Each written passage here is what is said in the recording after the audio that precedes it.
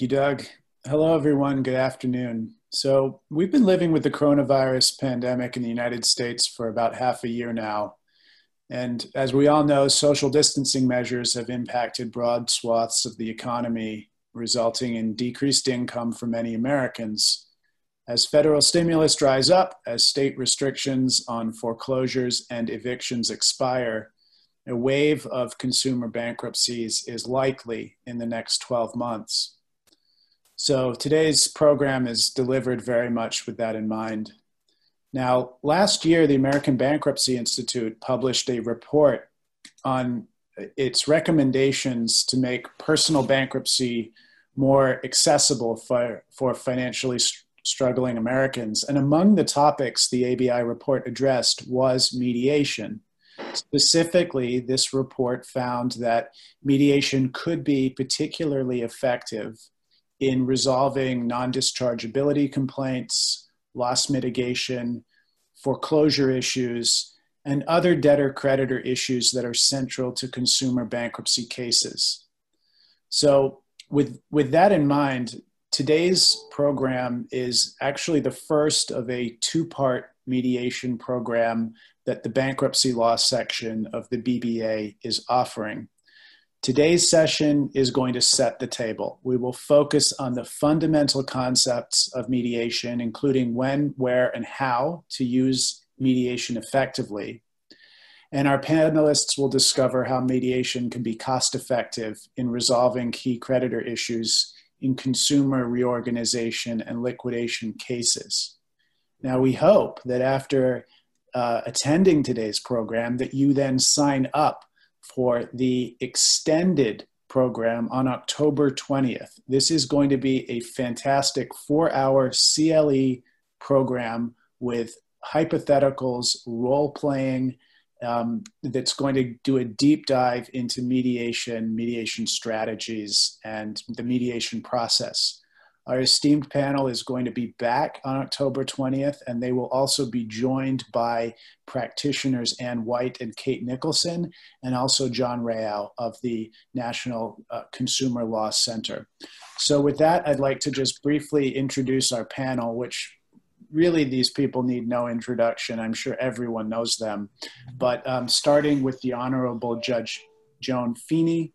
Judge Feeney has been a bankruptcy judge in the District of Massachusetts from 1992 to 2019, where she authored over 500 judicial opinions. She's mediated and settled cases on a variety of bankruptcy, commercial litigation, business disputes, and a wide variety of other matters. Judge Feeney is currently a neutral with JAMS, the world's largest alternative dispute resolution provider. In addition, we have the Honorable Judge Louis Kornreich. Judge Kornreich served as a bankruptcy judge in the districts of Maine and Delaware for 14 years, and he was a sought-after judicial mediator in bankruptcy and the U.S. district courts. His article, Taking Mediation Online, The Practicalities and Pitfalls, has recently appeared in the June 2020 edition of the ABI Journal. I encourage you all to read that. It's a fantastic article. Judge Kornreich is presently counsel at the law firm of Bernstein Shore in Maine, where he works as a registered mediator in the Southern District of New York, the District of Delaware, and the District of Massachusetts. And finally, John Lockney of the law firm Nutter, McLennan and Fish advises clients in distressed situations both inside and outside of bankruptcy.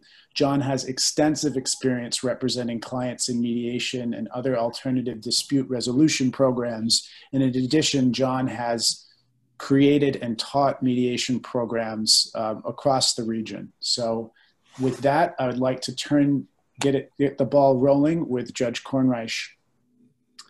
Thank you very much, David. Welcome, everyone. On behalf of the panel, we're very glad that you're here. We're very glad that you are interested in mediation, and we hope that you will consider attending the 4-hour program. I have one further introductory note about John Loughnane. David mentioned the Consumer Bankruptcy Commission of ABI and its recommendation that mediation may be helpful. You should know that John drafted the recommendations of the Mediation Committee of ABI for that commission, and currently serves as chairman of the Mediation Committee for ABI. So Judge Feeney and I, of course, have our judicial experience and mediation experience, but John has been very, very active as an attorney in the field as well. I want to discuss some of the materials that are on the slide and a few more that are not on the slide. Let me tell you what you need to know. And when I say need to know, I'm not going to tell you everything that's in these particular rules and statutes, but I'm going to tell you to go and read them at your leisure. The first is Federal Rule of Bankruptcy 716, specifically C2, I, L, and P. Now, this rule does not provide for mediation per se. It may be the rule that enables a court to order mediation. There's some dispute about that. But the rule does allow for special procedures. And among those special procedures, those of us in the field see mediation as being the primary one, particularly to help bankruptcy courts in consumer matters. The next rule that you ought to look at is local bankruptcy rule of the bankruptcy court in Massachusetts, 716(1)A. This provides for mediation on the consent of the parties, and you should look at Appendix 7 to the local bankruptcy rules. Appendix 7 is critical. It contains the confidentiality provision in mediation, which we'll discuss a bit more in a bit more detail on another slide, but it sets forth the meaning of confidentiality in the District of Massachusetts in bankruptcy mediations. I will also call your attention to Massachusetts General Laws, Chapter 233, Section 23C. State law controls mediations in bankruptcy proceedings. And state law in this provision defines who is a mediator. And it's very important because confidentiality, which is critical to mediation, which we'll discuss on another slide, is dependent upon the qualification of the mediator in a Massachusetts under Massachusetts law. So if one is not qualified as a mediator, confidentiality would be in doubt. Now, this section provides 4 different ways that one may qualify as a mediator. First, a 30-hour training program. Second, 4 years of experience as a mediator. Third, accountability to an organization that is a primary provider of mediation, such as JAMS, and as you just heard, Judge Feeney is affiliated with JAMS. And the fourth is by special court appointment. One of the things that we hope to do by providing this program and the 4-hour program is to give practitioners in Massachusetts the opportunity to serve as pro bono mediators and the opportunity to qualify to be on the Massachusetts Registry of Mediators. To be on that registry, one must qualify under Massachusetts law, but we do have the appointment by the court provision, and we are hopeful that if the need arises due to COVID or otherwise for additional mediators on an emergency basis, that the bankruptcy court may consider the appointment of people who have gone through our program and who may possess other qualifications which may be shy of the 30-hour training program and so forth. So we are providing this educational opportunity to practitioners so that they will have, so that you will have the opportunity to serve as mediators, possibly, depending on the court, depending on local rule, depending on local needs. And we also hope that we may inspire some of you to seek out other opportunities for training so that you may qualify under the statute fully. So with that, I think we might move on to the next slide.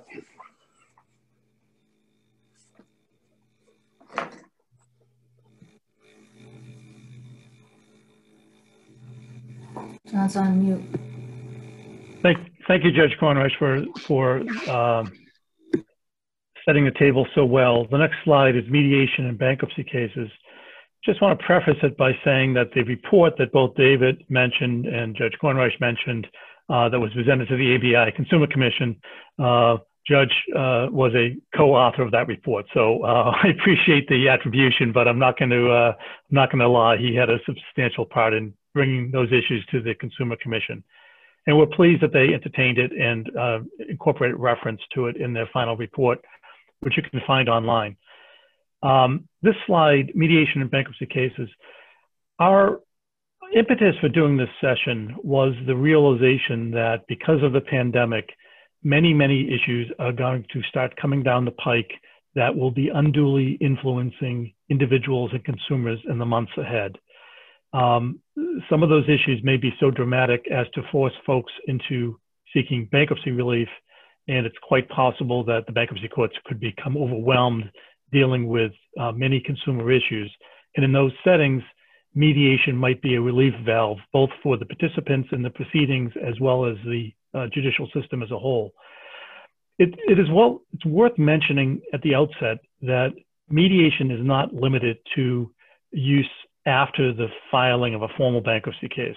And we certainly hope that you take away from today's session the notion that the skills we're going to be talking about today and also on October 20th are quite applicable to being used before a formal filing of a bankruptcy case.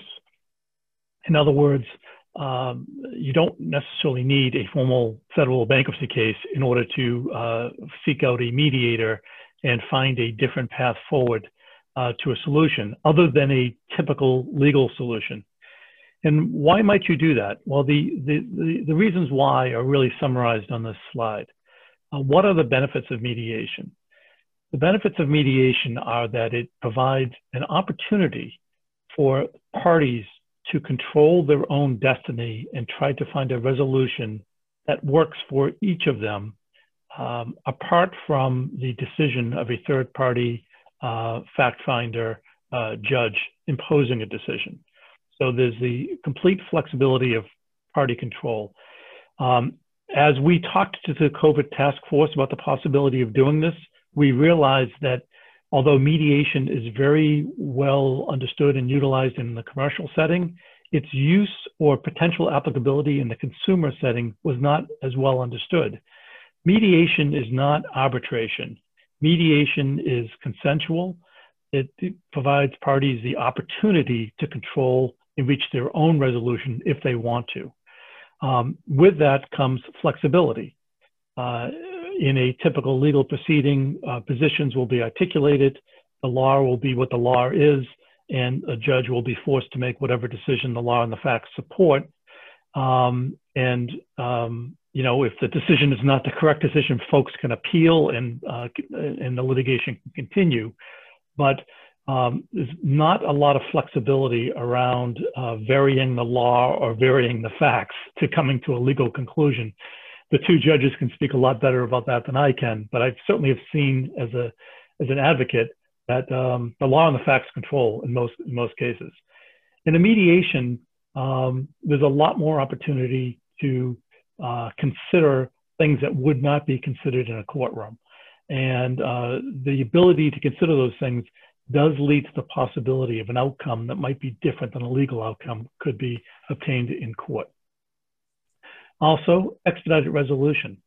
Mediation can occur on a time frame that the parties determine together with the mediator, as opposed to whatever the timetable the court may be on, which, as I mentioned at the outset, could be less than ideal in the months ahead as the expected influx of cases hits the courts. Finally, cost, especially in the consumer context. Cost is a significant issue. Asking consumers to incur the cost of litigation is a tall order. As Judge Kornreich mentioned, the possibility exists here that the ranks of the pro bono mediation bar could expand, thus providing a potentially cost-effective solution to folks that are seeking opportunities to mediate resolution of their issues. In terms of timing, I mentioned that at the outset as well. Mediation can certainly occur during a bankruptcy case, and even then, at the beginning, middle, or the end of the case. It's up to the parties to determine, but it certainly can occur as well before the case is filed. So why don't we go to the next slide at this point?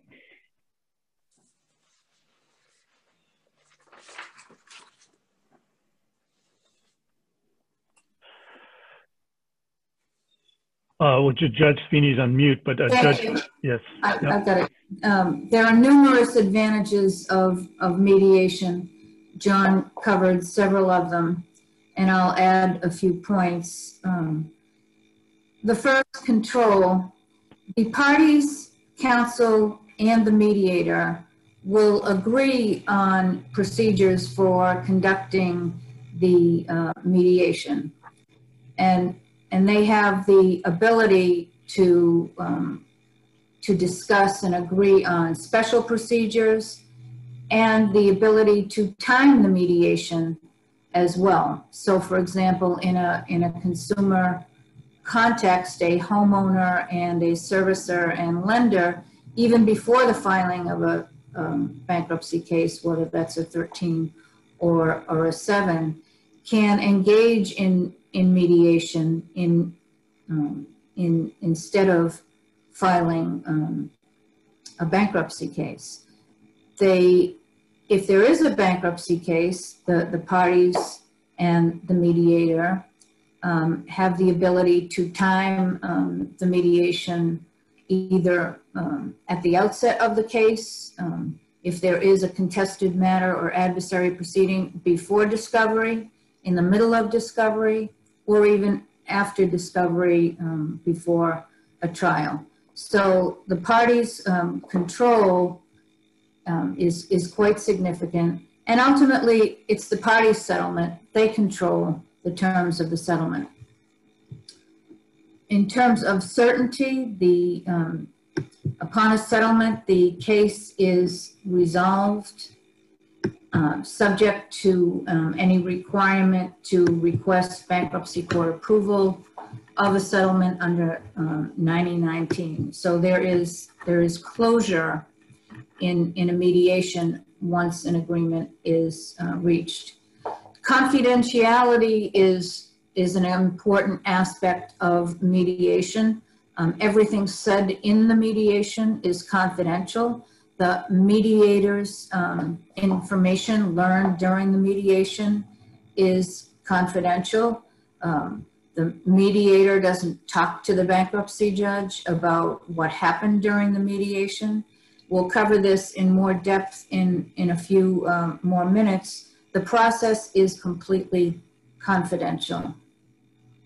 In terms of costs, obviously mediation can be much less expensive than litigation, including trials and potential appeals.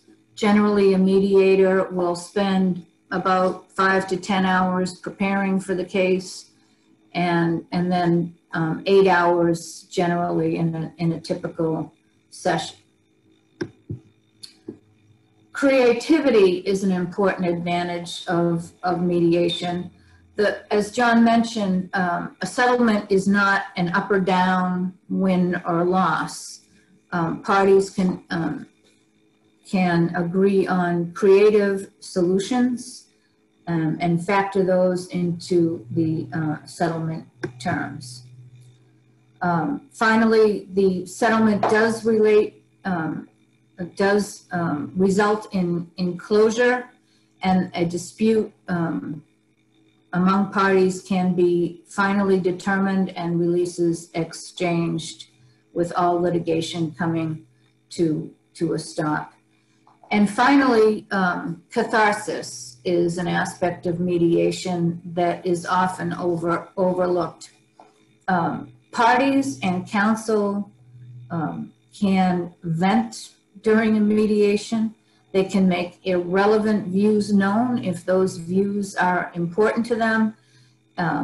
Providing information during a mediation is not limited to admissible evidence like in an arbitration or in litigation.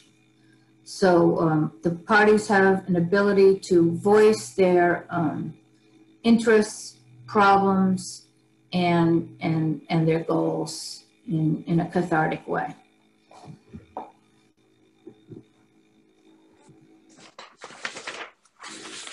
Good morning again. This is Judge Kornreich. Can you hear me? Yes, we can. Okay, thank you very much. All right, I am going to share some comments about mandatory mediation. First question you see on the slide is, can mediation be compelled by a bankruptcy judge? The answer is yes and no. I say yes because bankruptcy judges in Massachusetts have ordered mediation, and I think that has occurred largely without controversy, whether or not those mediations were successful. Usually mediation in this district is by consent, and Local Rule 16 opens with the consent of the parties. However, as I mentioned briefly before, Federal Rule 7016 C2 I, L, and P allows for special procedures and other ways. And judges may be convinced by parties or may be convinced on their own in appropriate cases that special procedures or other ways, including mediation, would be the best way to go. And on that basis, the judge may enter an order. It is our hope that the bankruptcy judges of the District of Massachusetts will consider mandatory mediation in appropriate cases under the guidelines of the ABI Consumer Commission in appropriate cases. And we think, for all the reasons that have been mentioned by John and Judge Feeney, that mediation will be appropriate, particularly if we have a tsunami of consumer cases. So I think we may anticipate seeing more mandatory mediation in consumer cases. Another comment about the Bankruptcy Commission and my own personal view, and that is having a standing order with a reference to mediation in every consumer case may be counterproductive, because the mediation would then be viewed as a pass-through by counsel on their way to litigation. This is a topic to be discussed at another time, but we think that both consensual mediation and mandatory mediation have a place in consumer cases at this moment. A side note that Judge Feeney has asked me to mention is that in the District of Delaware and in several other districts, every adversary proceeding for preference and fraudulent transfer goes to mediation. In some districts, every consumer bankruptcy goes to mediation. We don't have that in Massachusetts. That's something for the bar and the bench to discuss. Our purpose today is to get you ready to either be counsel in a mediation in a consumer case or to assume the responsibilities of acting as a mediator in a consumer case. Next slide, please.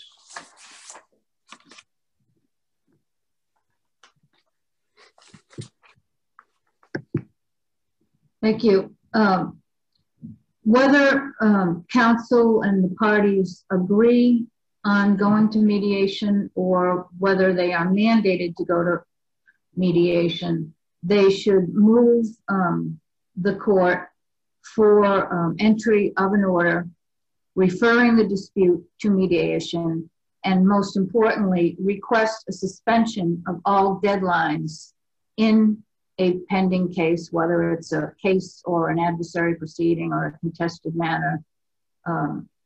The confidentiality of the mediation session and all preparatory sessions and communications leading up to and during it should be the subject of a provision in the proposed order, as well as a term that nothing said during the mediation can be introduced into evidence, and indeed a broad provision that parties are not permitted to disclose what happened during the mediation, and indeed that the mediator will keep everything confidential and we only report to the court a settlement or no settlement.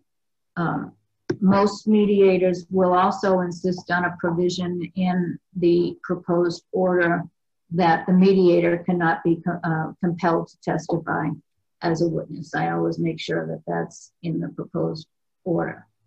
The parties should advise the court as to the time frame of the mediation and ask for a sufficient period of suspension of deadlines to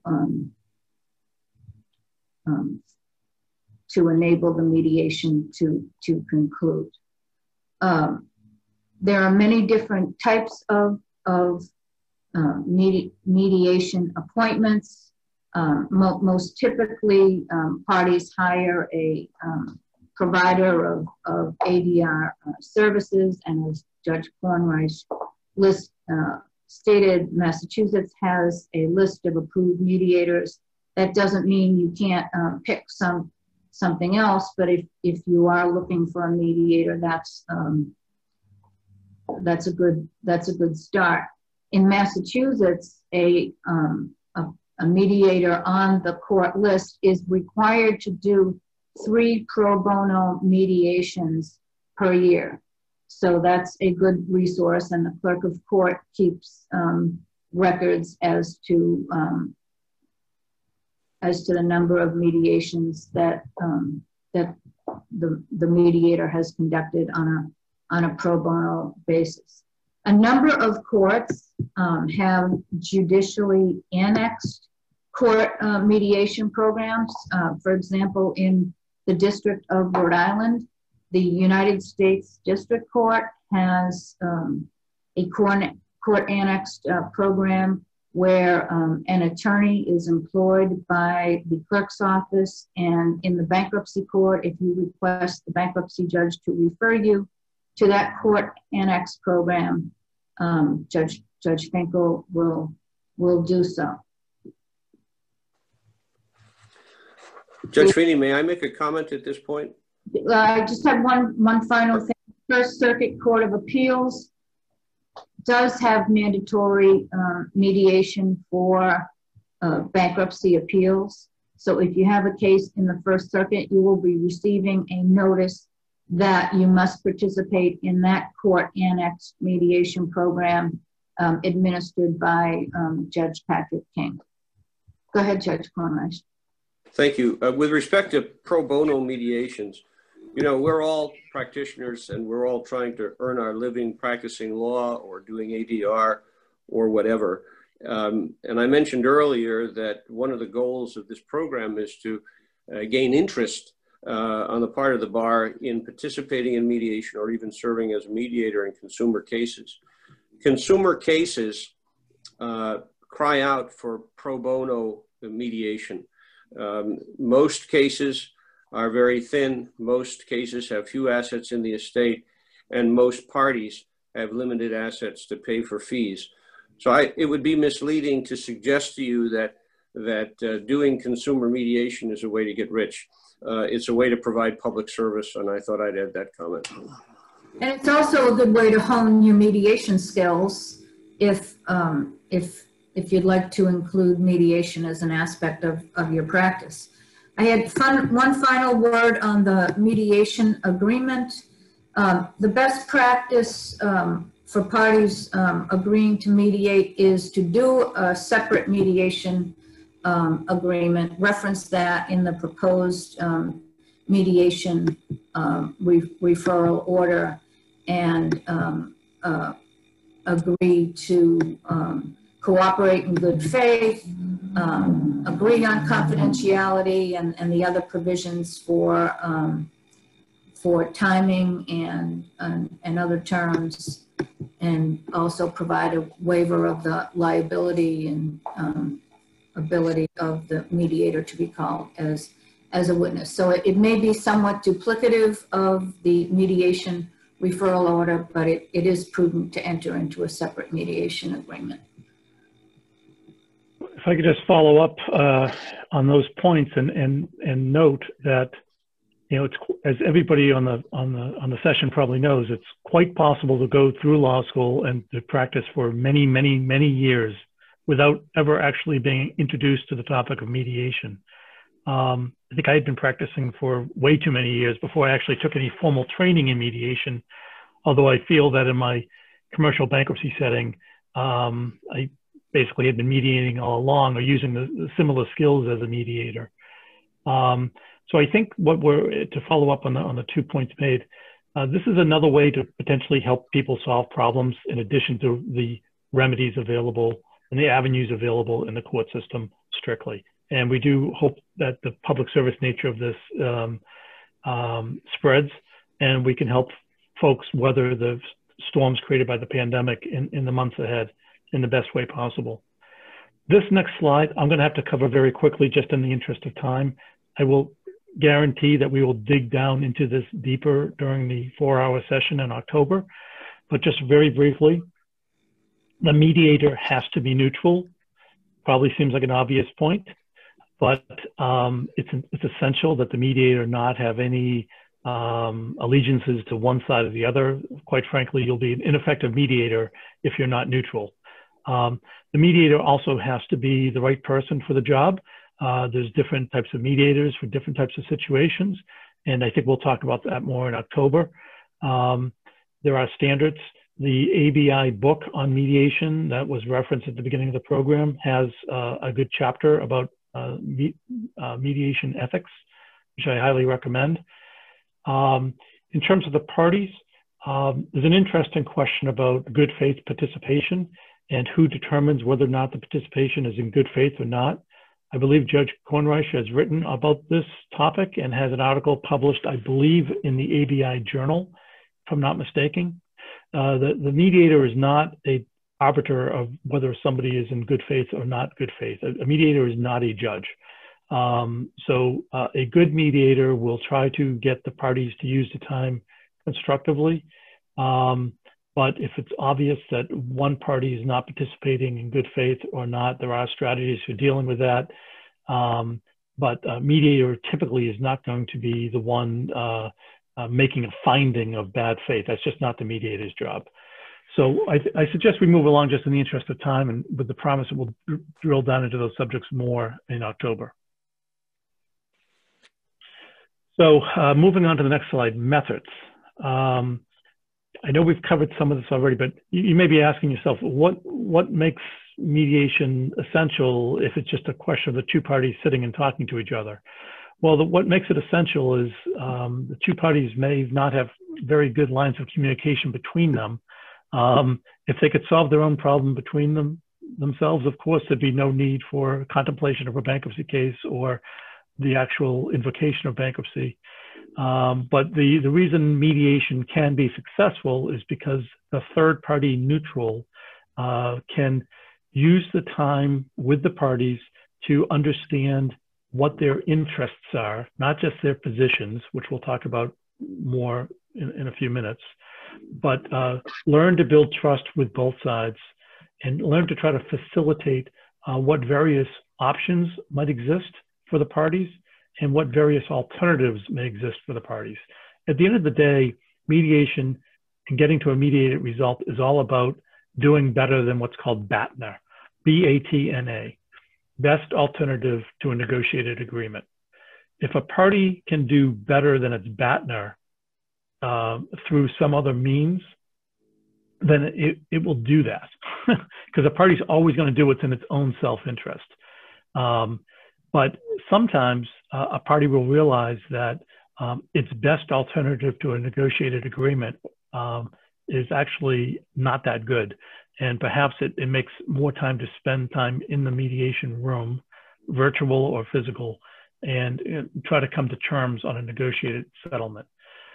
So mediators try to build trust. They try to be facilitative. Some mediators will tend to be more on the evaluative side, and I guess we'll drill down on that more in October as well.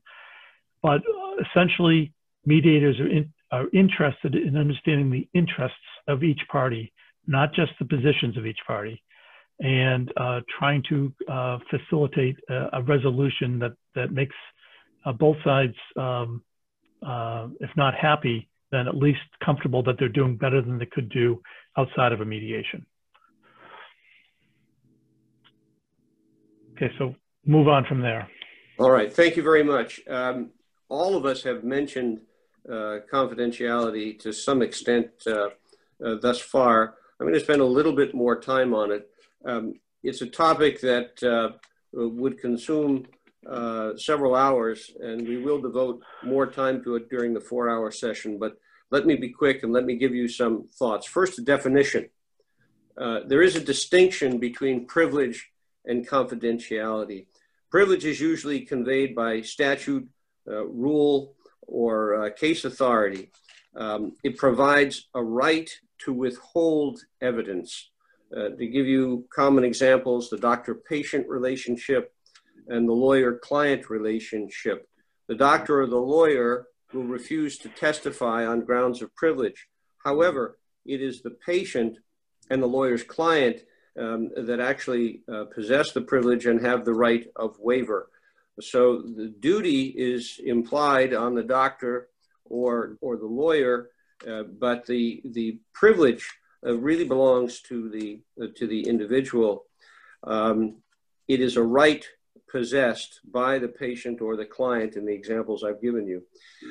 The difference between privilege and confidentiality is that while confidentiality also arises by statute, rule, or case law, it also arises specifically under contract. And this is why Judge Feeney has emphasized the importance of the mediation agreement and incorporating the mediation agreement into an order, because then there is no ambiguity. Confidentiality is established by contract as well as by the Massachusetts statute and the appendix to the Massachusetts bankruptcy rules. It's a belt-and-suspender approach. So it's very, very important to the idea of confidentiality to have it incorporated in the mediation agreement. And I would point out that it's not just the parties that should sign the mediation agreement, it's the mediator as well, because the mediator would fall under the confidentiality provisions of the agreement by contract if signed by the mediator.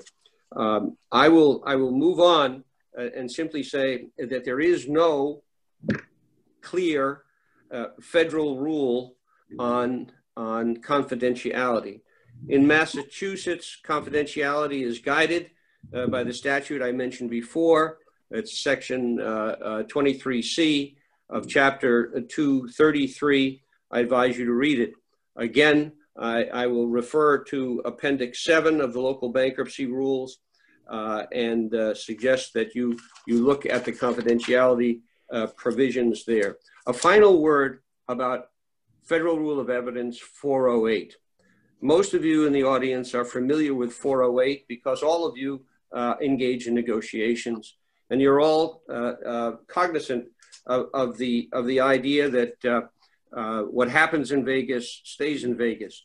The problem is that Rule 48 is not as secure as Las Vegas. Rule 48 may not include the mediator because it refers to parties.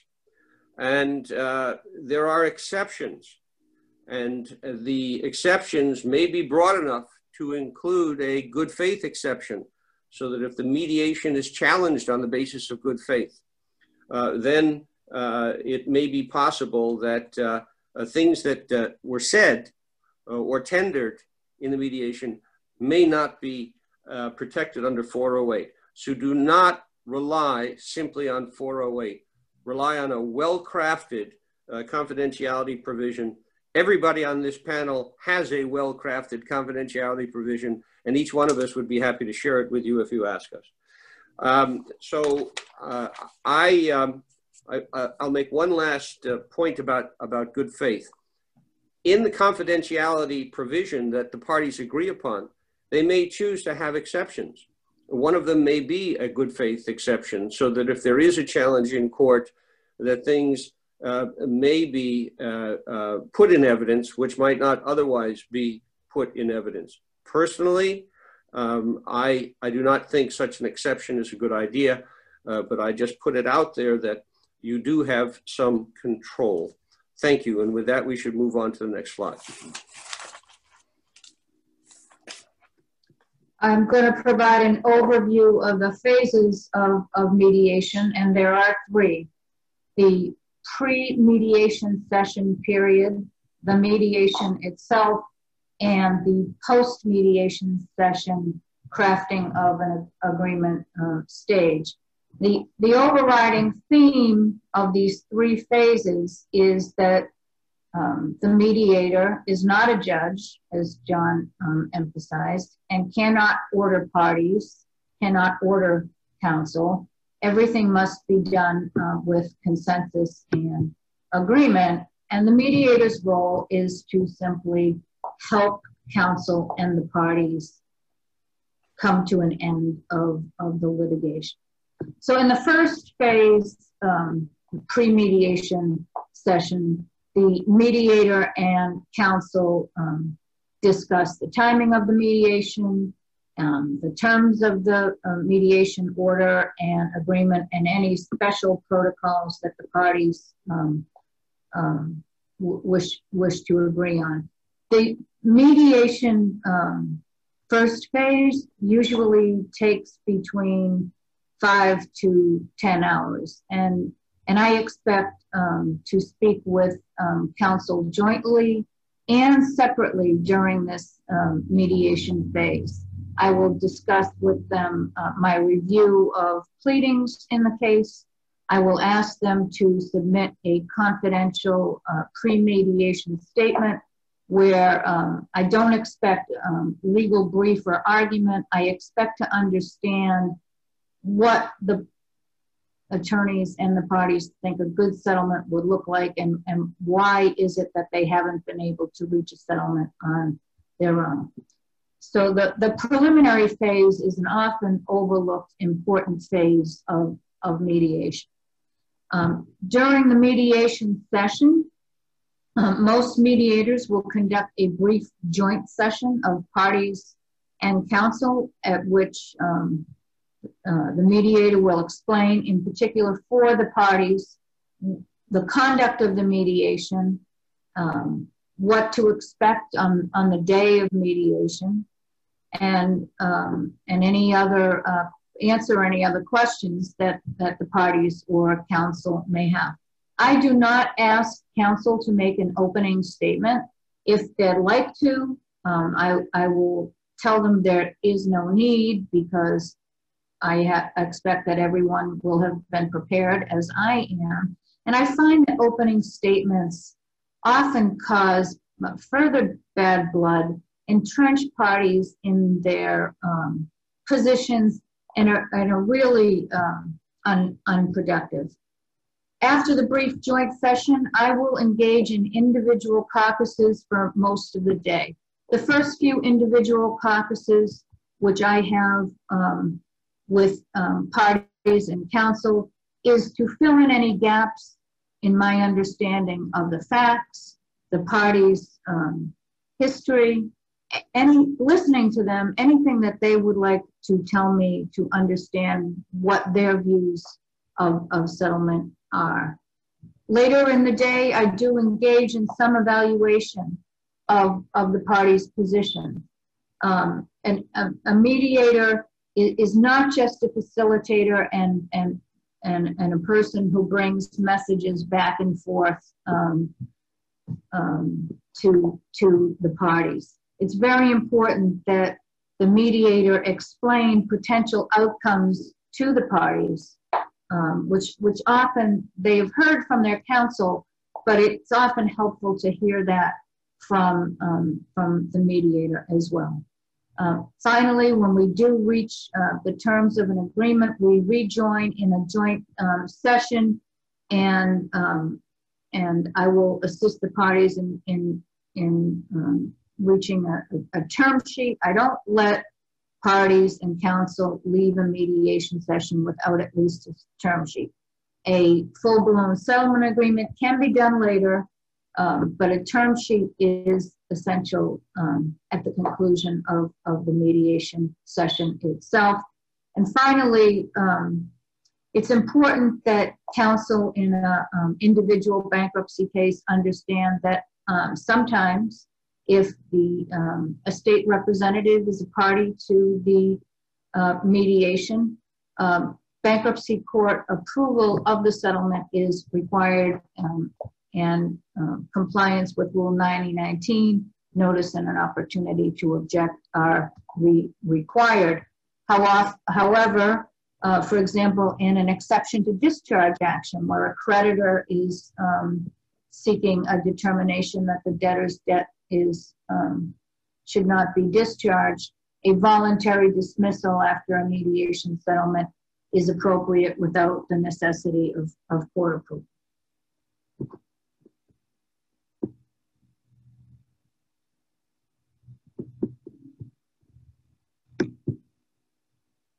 I think I just explained everything in this slide, so we can, I think we can move to the next slide.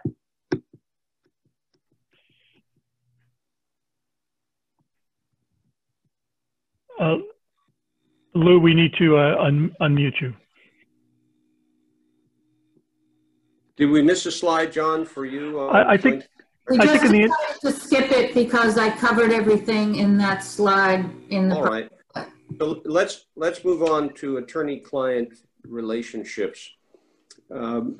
I've said that in every case, in every mediation case that I've handled over the last 20 years on the bench and off the bench, there have been issues between client and counsel. Many mediations have started because attorneys for both sides or all sides in a multi-party case have come to me and said, our clients are impossible. We need neutral intervention, not so much between and among contesting parties, but between and among counsel and clients. It's a difficult problem. It's particularly difficult in consumer cases. And one of the ways to improve the situation is to educate the client. And this involves both the creditor and the debtor in consumer cases. They are generally ignorant of the nuances of bankruptcy practice that all of us understand. It's also true of counsel in consumer cases. Not every lawyer representing a debtor or representing a creditor has vast bankruptcy experience. So there are expectations that cannot be met and will not be met in a mediation because of the requirements of the code.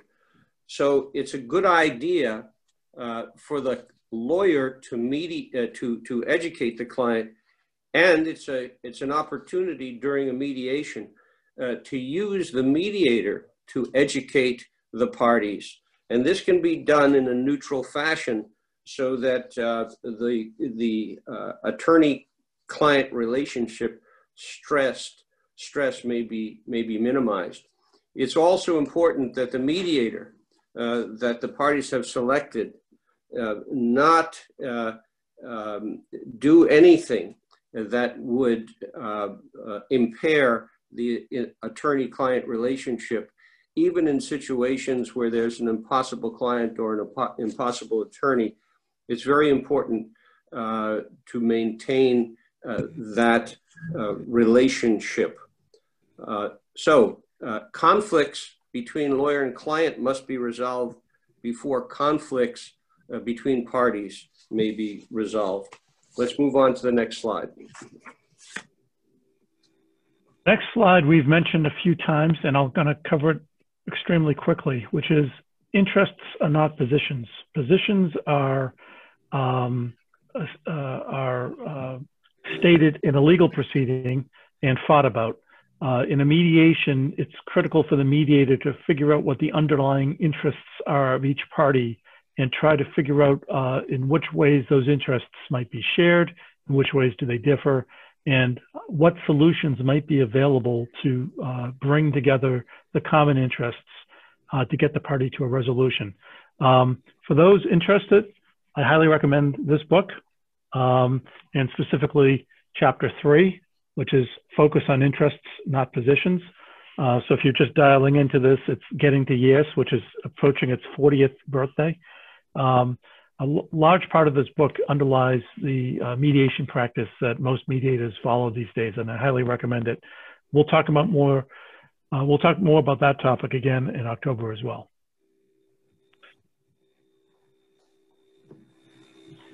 So the next slide is strategies for effective mediation. What a key mediator does is understands what the common interests are, understands what alternatives exist for each party, understands what options might exist, asks open-ended questions to try to get parties to come to an agreement, basically out of their self-interest, not to sacrifice out of a concession to the other side, but to sacrifice or modify its position out of its own interest. Sometimes people think about alternatives as being developed away from the table and options as being developed on the table. So I mentioned before Batner, outside of the province, outside of the company of the other party, a mediator would want to talk to one party about what that party's alternatives are if a deal cannot be struck. And the same thing with the other party. So each party needs to understand what its alternatives are if it can't get to a deal. But in the room or in the common setting, the conversation should facilitate around what the options are for these people to try to get to a deal that will get them to a solution. I know we're running short on time, so let's get on to the next slide. I'll be very, very quick. There's a list here. I'm going to go over it in 1 minute. Timing. Pick the timing of the mediation. Early intervention mediation is fine as long as the parties have command of the facts. Don't go into a mediation if you don't know what the facts are. Generate options. And this looks like it's something for the mediator to do, and surely it is. But it's also something that counsel should do with a client before the mediation. It's also something that will be discussed at the table with all parties at the mediation and in private caucus at the mediation. Discuss worst case scenarios. Every party in a mediation should know that litigation is not a sure thing. The same with best case scenarios. Explore alternatives. Here is where creativity of counsel, creativity of the mediator, and yes, even creativity of clients who may fashion their own settlements takes place.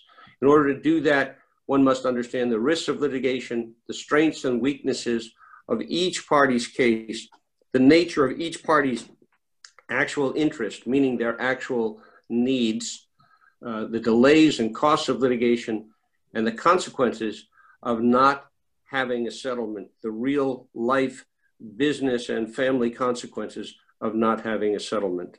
Next slide, please.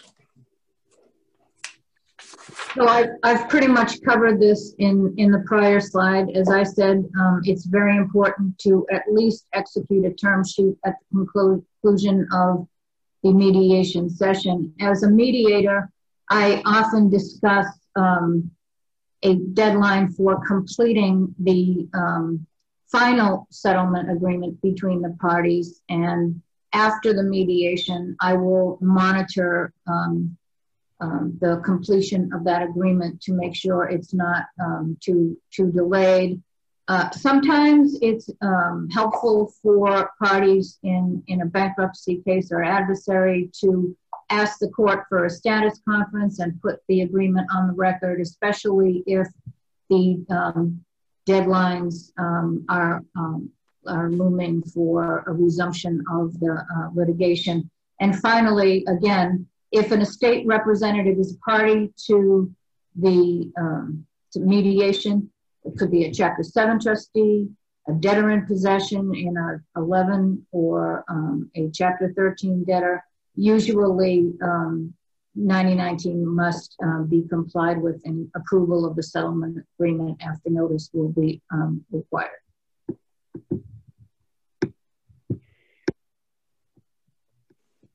That's it.